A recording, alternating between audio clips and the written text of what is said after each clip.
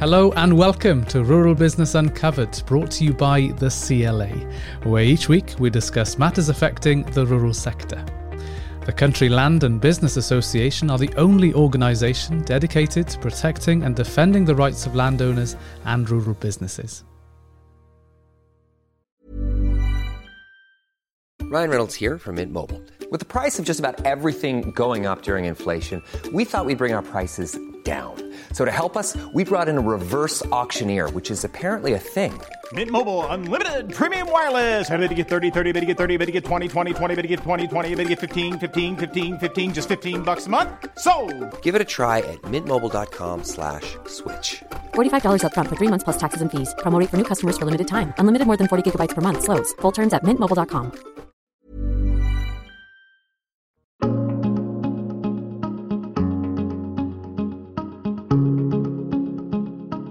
Well, as we're all aware, pressures on the rural economy are growing with changing legislation, agricultural transition, and of course, the impact of COVID-19 on many rural businesses.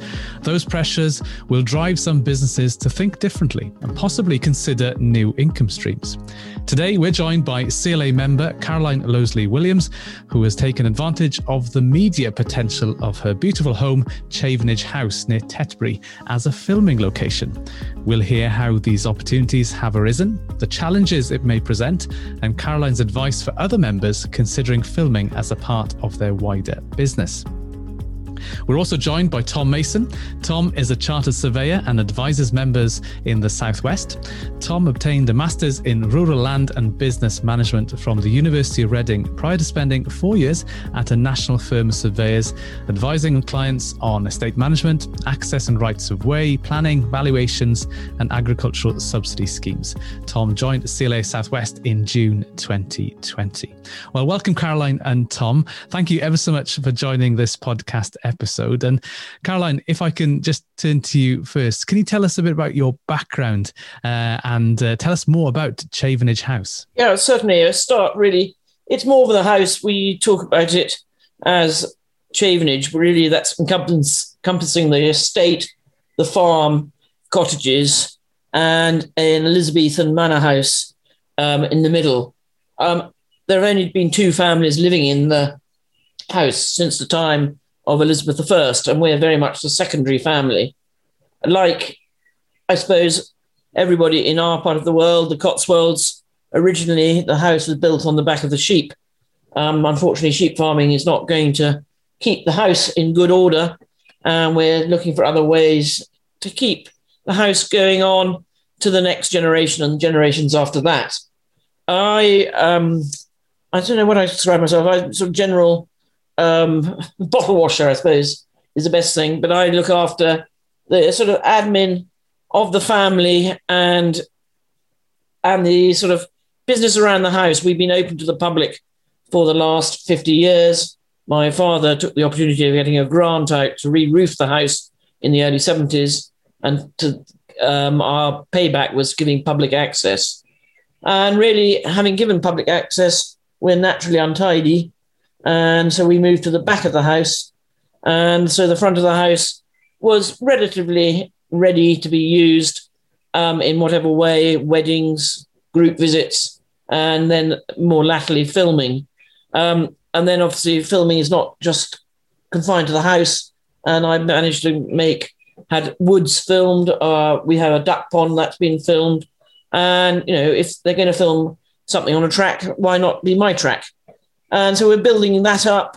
And there are other enterprises on the farm. We are going into glamping. We've got a cafe open on the estate now.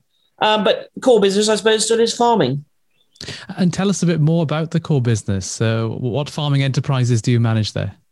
When I grew up, it was very much a mixed farm, and the dairy was a big part of it. Sadly, in our part of the world, TB has really caused terrible angst to any sort of cattle farmer. And we were breeding a pedigree herd of cows. We'd been to Canada, bought lovely heifers and brought them over. And then we had very bad TB. And eventually it just didn't seem cost effective to carry on with the dairy. So the dairy's gone. We have other people's sheep on the estate. and we have a few horses and the odd chicken or two. So sadly, it's no longer a mixed farm. It is arable. We grow all the classic crops, wheat, barley. We did go out of rape. We've gone back into rape this year, and it is done really with zero tillage on the estate. We're very much using green fertilizer and things like that, and really looking to get as much sort of help from various grants, etc., as we can. Farming really for the environment, I suppose, would be the way forward. And that's certainly the policy direction, as we've heard so much around DEFRA's future plans for farming policy in England and indeed in Wales as well. It's going down the direction of public money for public goods. But interesting, alongside your core farming enterprise, you've obviously got a huge variety of enterprises within the confines of the Manor House. And you said there that you've been open to the public for almost 50 years, if I got that right. That's quite a significant amount of time. What's been your experience of sharing Chavenage with the public? Well, when we started in the early 70s, people would come park at the front door and be met by my father or the butler.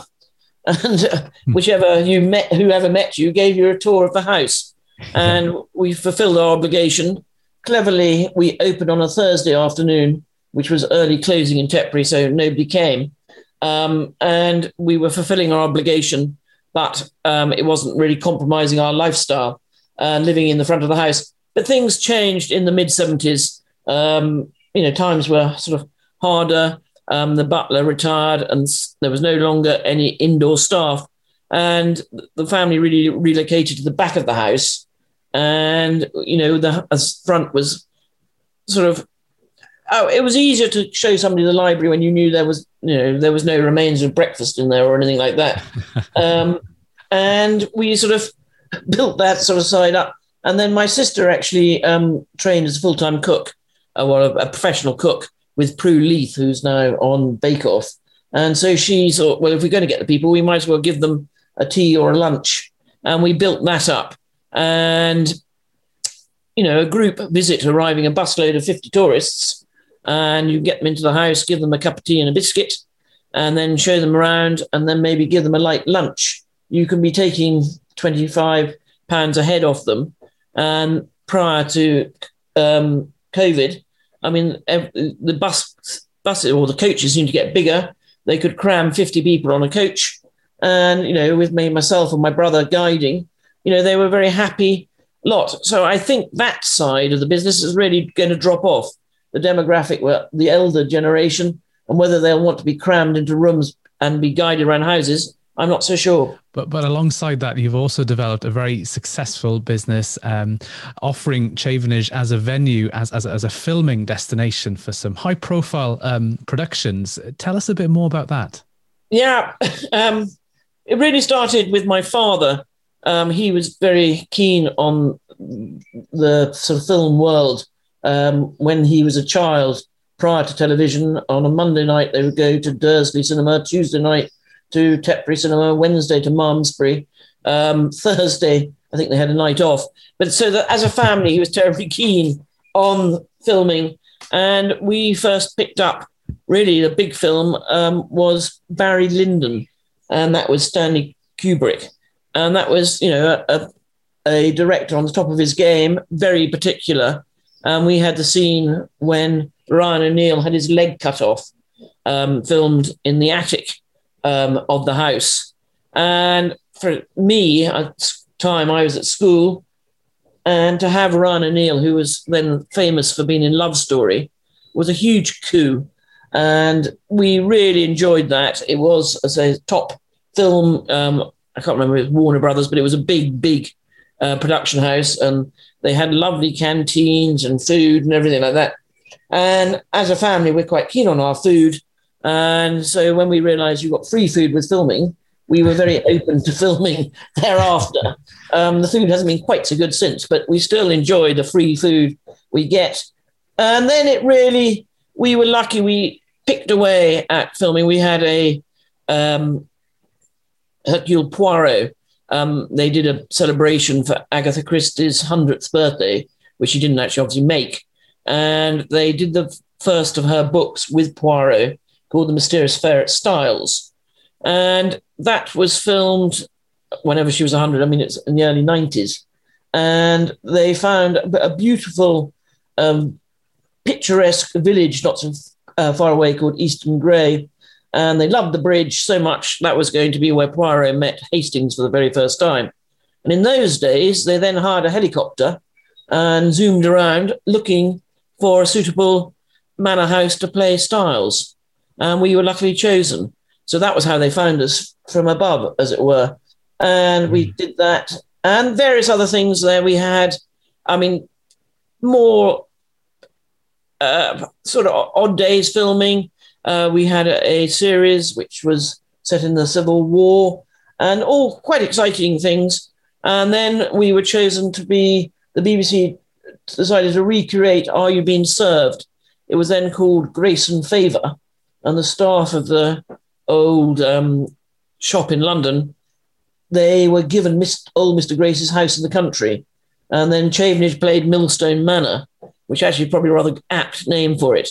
And it was then really how, Mr. Humphreys, Mrs. Slocum tried to run a country estate. And actually probably, it was interesting then, they tried various enterprises which all failed. But still there was the quintessential English countryside, a cricket match on the lawn, milking the goat, etc., etc. We did that. Then we did go, and people ask, how did you get it? There were 1 or 2 location companies at that time, and we signed up for them, and we always did it. But if they brought business to us, they could set the fee, and as long as we got what we had sort of pitched for, they could take a commission that way. We've never paid to be on somebody's books as such. We've always taken it after a production has arrived. And thereafter, I suppose 2007, we had Sunday night drama again, and that was Lark Rise to Candleford. They filmed in Wiltshire at Box or Corsham, and that was Lark Rise, and we were Candleford Manor. And at that stage, the location manager for that saw that Bristol area or the southwest was very ripe for filming, I suppose. And people were interested in filming. And she really was the instigator of setting up the Bottle Yard Studios in Bristol. And they giving place for people to go and have units, etc. And that really was the start of a lot of filming in the southwest. And clearly, you've built a reputation over the past few decades as a very authentic manor house, a fantastic venue to film. And clearly, it's a combination of the welcome that those production companies get from you as a family to the place, and the access that you can provide them, and all the fabulous filming locations that you can provide. But in terms of running it as a business, is there a constant stream of inquiries to deal with, or is it more of an ad hoc basis? Can you plan what revenues you're likely to have year on year, or is it very sporadic? Totally sporadic. Filming really is the gilt on the gingerbread. Having said that, I think there are estates, we haven't done it, but I went and spoke at a place up near Manchester, and they had converted farm buildings into studios. So there is absolutely the way to go in it. And possibly we made the wrong decision when we went out of dairying. It was suggested to me that we made the big barns into studios and things like that. And we're always rather worried. We like to speculate with other people's money rather than our own money as such. And I was just scared of doing that. But having said that, the old dairy buildings have proved very valuable. When you film, there's what they call a unit, and they need parking.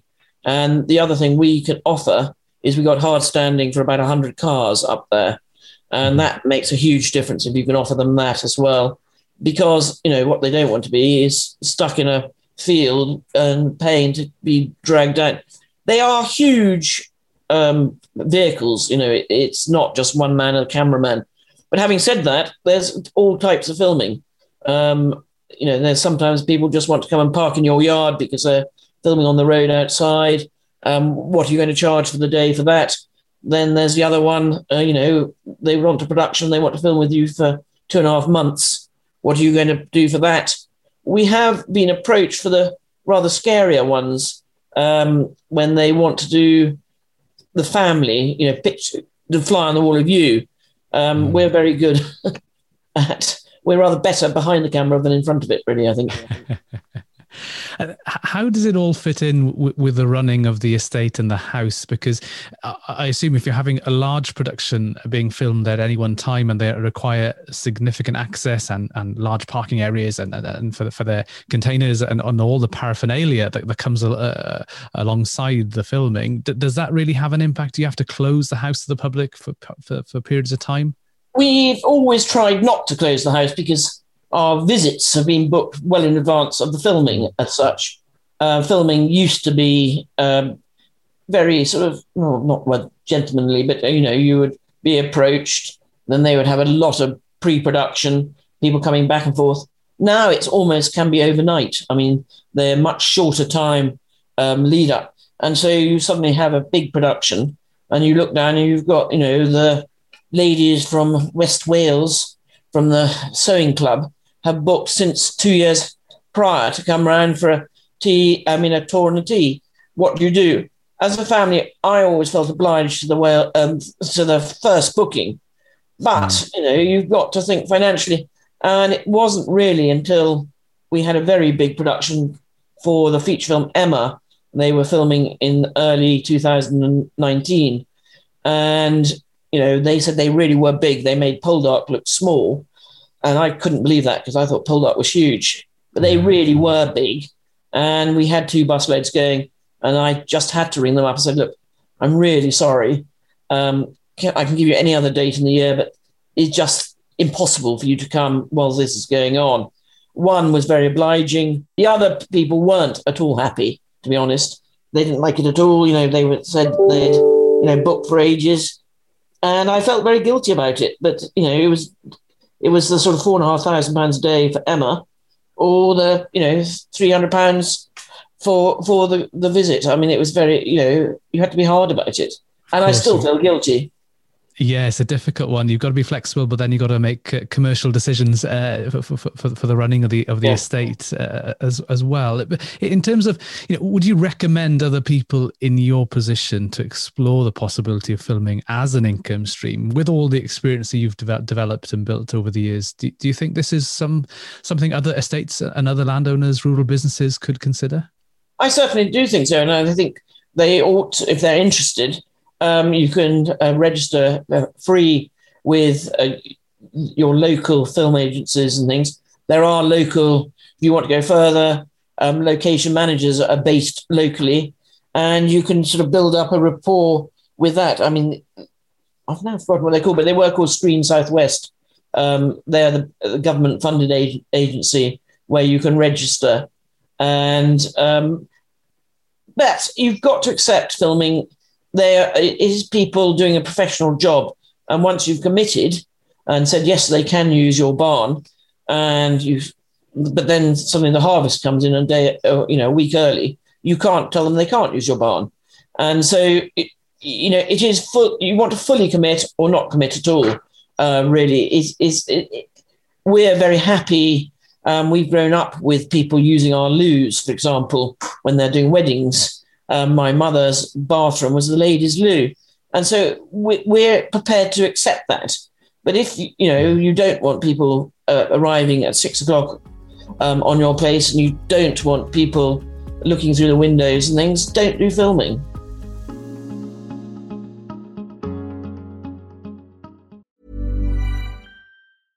Ready to pop the question? The jewelers at BlueNile.com have got sparkle down to a science with beautiful lab-grown diamonds worthy of your most brilliant moments. Their lab-grown diamonds are independently graded and guaranteed identical to natural diamonds, and they're ready to ship to your door. Go to BlueNile.com and use promo code LISTEN to get $50 off your purchase of $500 or more. That's code LISTEN at BlueNile.com for $50 off. BlueNile.com, code LISTEN. Hiring for your small business? If you're not looking for professionals on LinkedIn, you're looking in the wrong place. That's like looking for your car keys in a fish tank. LinkedIn helps you hire professionals you can't find anywhere else, even those who aren't actively searching for a new job but might be open to the perfect role. In a given month, over 70% of LinkedIn users don't even visit other leading job sites. So start looking in the right place. With LinkedIn, you can hire professionals like a professional. Post your free job on linkedin.com/achieve today. The Country Land and Business Association have been safeguarding the interests of landowners and rural businesses since 1907. We lobby government continually on behalf of our members to give them the security and certainty to invest in their land and business. Our in-house professional advisory team offers members independent and impartial advice on every aspect of land ownership and rural business management to ensure the positive development of the rural economy.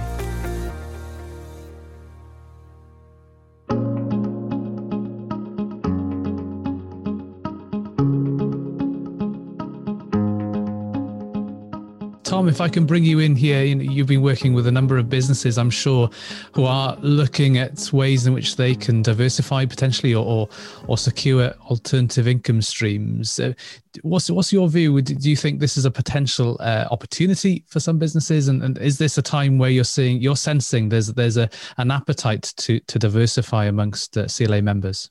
Yeah, certainly. I mean, as Caroline's alluded to, and we discussed earlier on, the changing landscape around whether it's policy and the agricultural transition away from basic payment scheme and other pressures, including changing legislation around residential properties. And these are all putting financial pressure on rural businesses and farms and estates. And filming is a very lucrative or potentially very lucrative income stream for some of our members. And as Caroline said, it's one of those things that as long as you're happy with the intrusive nature, or you appreciate and understand that it is quite an intrusive process, it is certainly something worth exploring. And at a time where historic houses and estates are incredibly costly places to manage and maintain to the standards that people want to, filming offers does offer a very good opportunity to kind of boost that revenue and try and, let's say, invest money back into the rural business. And Caroline, I know you mentioned earlier about the occasions whereby the filming and the visitor experience can conflict at times. You might have bookings for people who want to visit and enjoy the house, but you also have inquiries over filming. But I'm sure the fact that you have been a high-profile filming destination has brought more visitor interest to Chavenage. Certainly it has. Our last high-profile TV production was Poldark. That had a fantastic advertising. There was a picture of Aidan Turner with his torso in every newspaper, and that resulted in a lot of groupies and girls coming, mainly women, to stand where Aidan had stood to come and see where he'd sighed, and then they sighed in the background, as it were. And certainly it was our hook on all our advertising to the public, Chavenage as seen in Poldark. So there is a big benefit if you want more footfall to have filming, because you can always use it in your advertising. Teletourism has built up hugely, and especially internationally. PSB in America show all the English programs, and they're tied up with Viking cruises. And prior to lockdown, we were going to have 48 visits from Americans hubbing in Oxford and going to visit Downton, Acker Highclere, coming to us, and then going to Oxford to see where Morse was, and occasionally going across to Grantchester, and then going, on their river cruise wherever. And so that's what they were selling it as a tele holiday, I suppose. And have you used that in your marketing campaigns? And how active are you on things like social media? Did you find that as a very important part of your advertising campaign? Yes. I mean, but we've always done it in a rather sort of amateurishly way. we, in a way, I've always thought either you go out, to keep a house going or an estate going, you go out and earn a huge amount of money in the city, hedge funding or whatever. We didn't know what hedge funding was. We thought it was something at the bottom of the garden, as it were. And so we had to do the work ourselves this end. And so we hardly employ anybody directly. I run the office. My brother, George, really is the groundsman. And my sister, Joanna, is the cook. And if you don't employ a huge amount of people, you don't need to have a huge income stream. Therefore, you don't need, to have people with you 24/7. But that is not going to be the situation going forward. And the estate is earmarked to go to my nephew, my brother's eldest son, who is actually a professional cyclist. And he will need to have people on the estate, and he is the one who's been backing this cafe we've opened. And he is what you call an influencer. I didn't know what that was either. He has more than 50,000 people following him on Instagram. And he did a podcast. He works for a company called GCN who do cycling videos and online videos. And he and my brother just did one of my brother on a motorized e-bike against James on his racing bike. And they had, 200,000 viewers. And if you turn that round and mention the house, it's fantastic advertising. Yeah, absolutely. And with the filming productions that take place, and with one eye on offering advice to other CLA members about the specifics, would you think there are some key points that you would say all people should consider before diving into offering their venue as a filming destination, as a filming venue? Because I'm sure there's a lot of practicalities that you've learnt over the years, the highs and lows, I'm sure. What would be your sort of pieces of advice? Well, the first person you ever meet with filming is the location manager. And they're the sort of person, they're so nice, you really want to go to bed with them. They are the real acceptable face of filming, really, the location manager. They come in, and if you ever want to get in someone's house, you say you're a location manager and everyone opens the doors. So they are the people. And in a way, they want to be your friend because they're filming is all independents as such, getting together for a production generally. So they're all freelance. And not only do they want to work with you for that production, but maybe come back with another one. And so they don't want to upset you, and equally you don't want to upset them. So as long as you can work with the location manager and they're pretty honest and really work out how big it's going to be, and ask them a lot of questions, and they will answer honestly. But you've got to be honest too. If you'd planned, to have your daughter's wedding, and your wife wanted to spend 4 days decorating the house, and that happened to be in filming, obviously it's going to cause great angst. Or if you're running a bed and breakfast and you can't make a noise before 8 o'clock, that's going to cause great angst if you've given them free access.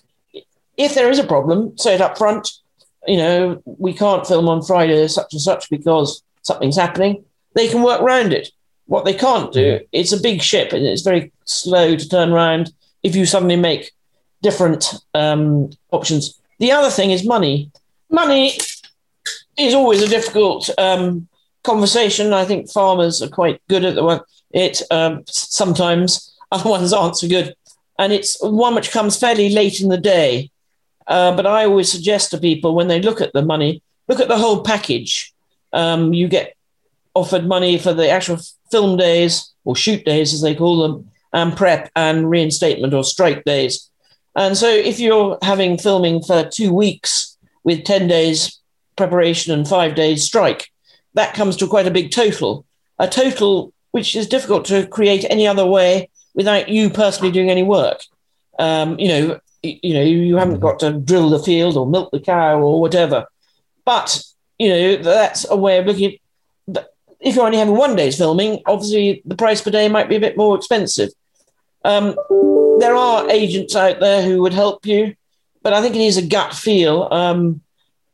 I think the CLA certainly have people who know, and historic houses do. But sometimes you've just got to make a decision, and it's always quite a difficult one, because on the day of the filming, you suddenly see, how much money they're spending on other things. But still, the location department is one of the most expensive of the whole production. And so you think, golly, look, they brought in a crane costing whatever, but I'm only getting X. But overall, the location fees always come the most. Yeah. And Tom, what's your advice around having sound contracts in place between production companies and landowners? Yeah, that's certainly going to be probably the most important thing for anyone looking to explore filming as a business opportunity on their farm or estate. As Caroline's very correctly said, asking lots of questions and being open and honest up front is key. And then recording all of those discussions and conversations within the contract will then make sure that everyone is on an even playing field and everyone knows what to expect. The other side of that as well is obviously if filming is a new venture for you, and say you're not entirely sure about the company's reliability, or you may not recognize the company that have approached you, we'd also say that you should make inquiries about the company and perhaps do some company searches before you even let them on site to have that discussion and look at the property. And say that that's just a way again of obviously trying to protect yourself. Should you have, there is the potential for some rogue operators that may use a property inspection as a way of having a look around and getting an idea of the security systems or something in place. So that's just something to be kind of considerate of. In terms of the more detailed side of it, once you get to the actual contracts and agreeing a contract with a filming company, you want to make sure that you cover things like the liability and insurances and indemnity for any damages that may occur to the property during the filming, to make sure that you are well protected and that the filming company or the production company are going to be responsible should unfortunately any damage occur to any aspects of the property. And so I think those are probably the primary considerations, especially around drawing the contracts and just making sure that you're well protected going into that agreement. And do production companies sometimes offer to cover the legal costs of the landowner or farmer in drawing up the agreement and negotiating the terms? We certainly see that is something that is not unreasonable to expect or to ask for. I'm not sure, but Caroline's probably obviously got plenty of first-hand experience, but certainly discussions that I've had with other members and clients in previous lives is that it's not unreasonable to ask for the filming companies to cover your legal costs for that process of drawing the contract up and agreeing all of the terms. As long as they sign it off, they're very happy to pay for anything as such. It's when you, at the end of the day, say, oh, by the way, my legal costs were X, and it's out of their, as long as they're budgeted for it, they're paid. So individual productions act in a different way. But what I would say is it all happens quite fast. And in the nice sort of world, you get a contract, you send it to your lawyer, and when we were filming, we had the contract as eventually arrived almost as the lorries came in. And, I had to take that on, decision to let them do it. They kept saying, we'll get the contract. There was various problems. And, it was on my head, really be it. But I would say also do tell your own insurance company if you're having filming on site too, and let them know it's one of the things, they might not pay for something if they said, oh, you've had filming on the place. But it is changed in the speed of how everything happens. But we can all look up company searches, or you can get help from other people. And I totally endorse that you should look up a production company, because in the good old days, it was the BBC or Granada or something like that. Now, every production create their own company.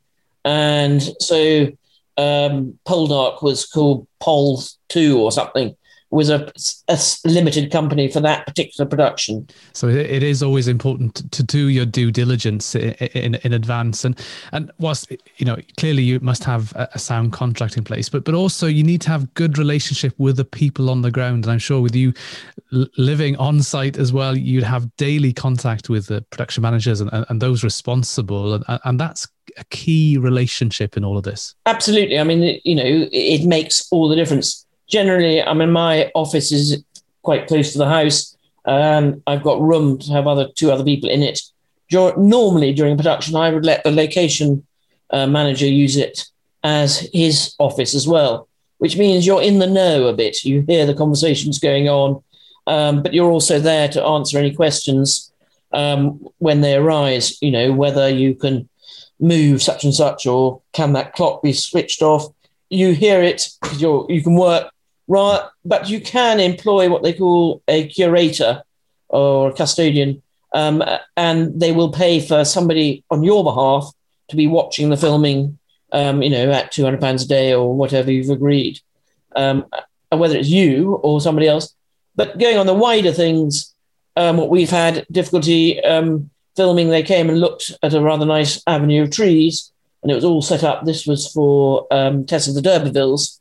And of course, what we hadn't sort of realised that in the 3 weeks between doing the technical recce and the actual shooting, oilseed rape had suddenly gone into flower. And oilseed rape wasn't around in the time of that. Of course. That's the other thing. We are careful not to have tram lines when you're looking out from the house. Yeah. That sort of thing. We've done a bit of planting, and we've done it very much out of the... I wanted some more parkland trees, and we've had to obviously fence them individually. But again, been quite careful not to have them on the eye line from any filming. And we had a film when they wanted a tree to be a hangman's tree, and they got an arborist to come, and they literally took off every leaf to make it look dead to a certain height, and then left the other ones on top because I didn't want to kill the tree. So, you know, there are sort of lots of things. And also the other way is to try to think, try to find out what they want to film, because they may have come to you just to film, you know, a cottage or something, but they may want something else. And, you know, the more you can chat away and find out, you say, oh, well, we've got the perfect dew pond, or we've got the perfect, you know, broken down such and such. And sometimes what they do like is the more less done up places. And that's getting more and more difficult to find. Yeah, it's a chance to do some upselling. Yes. Or when they're on site is a good piece of advice.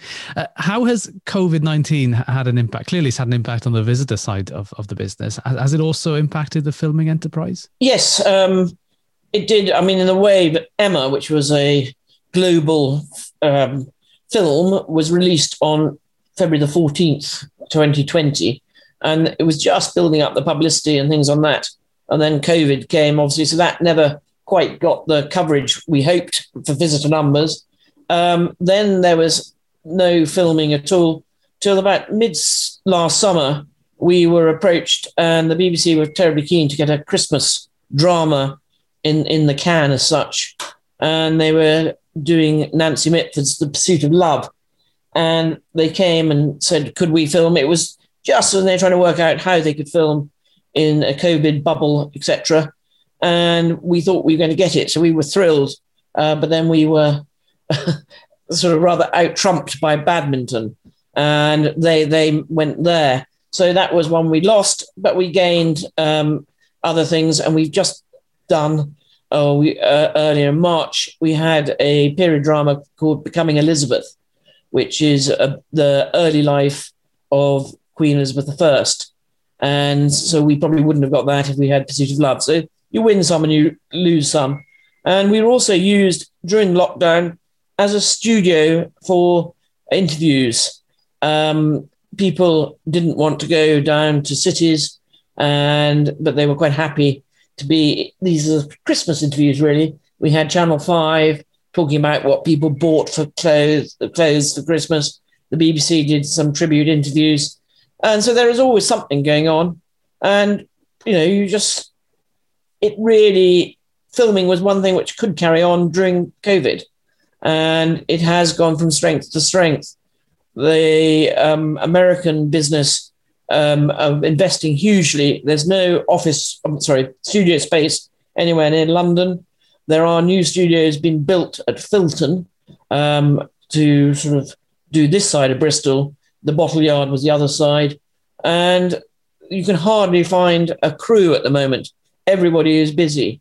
Which is fantastic. Yeah, absolutely. And Tom, if I can just bring you in very quickly there as a final question to you, what's your advice to listeners potentially listening to this podcast who are considering entering this type of business or offering their properties as filming venues? What's your final piece of advice to them? Yeah, certainly. I'd say for anyone who is considering it, first point of call probably would be call your local CLA regional office, or speak to the Historic Home Association, as Caroline said, Historic Houses Association.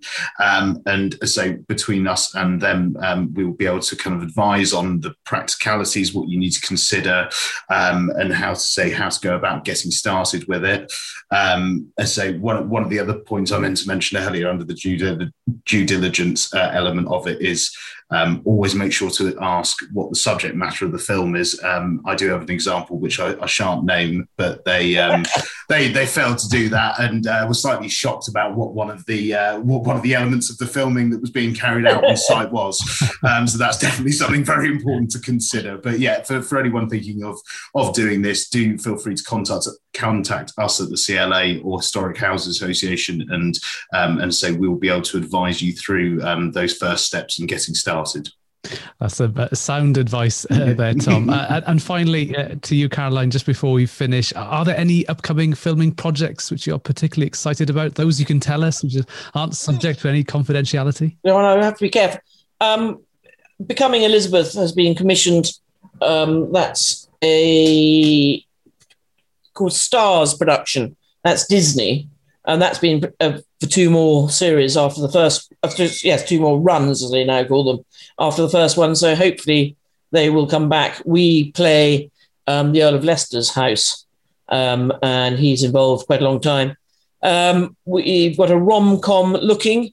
I can't say much more because I don't know much more about it. I know the director is coming on Monday. That's a London production. We've had another thing looking in the 1930s.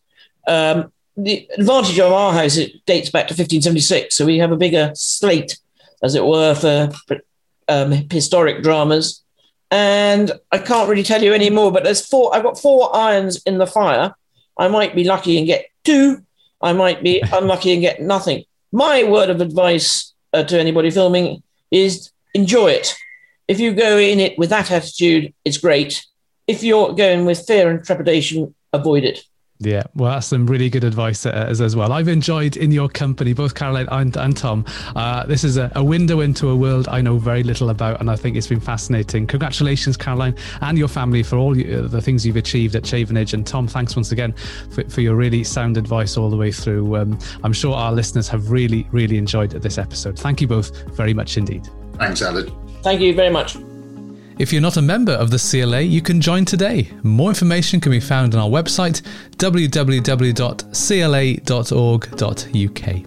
Thank you for listening, and I hope you can join us again soon.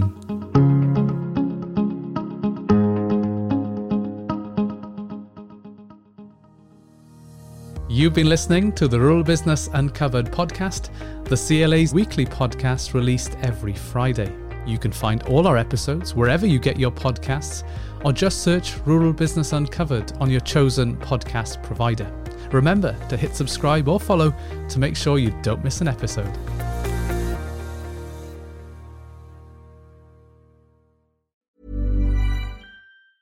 Planning for your next trip? Elevate your travel style with Quince. Quince has all the jet-setting essentials you'll want for your next getaway, like European linen, premium luggage options, buttery soft Italian leather bags, and so much more. And is all priced at 50 to 80% less than similar brands. Plus, Quince only works with factories that use safe and ethical manufacturing practices.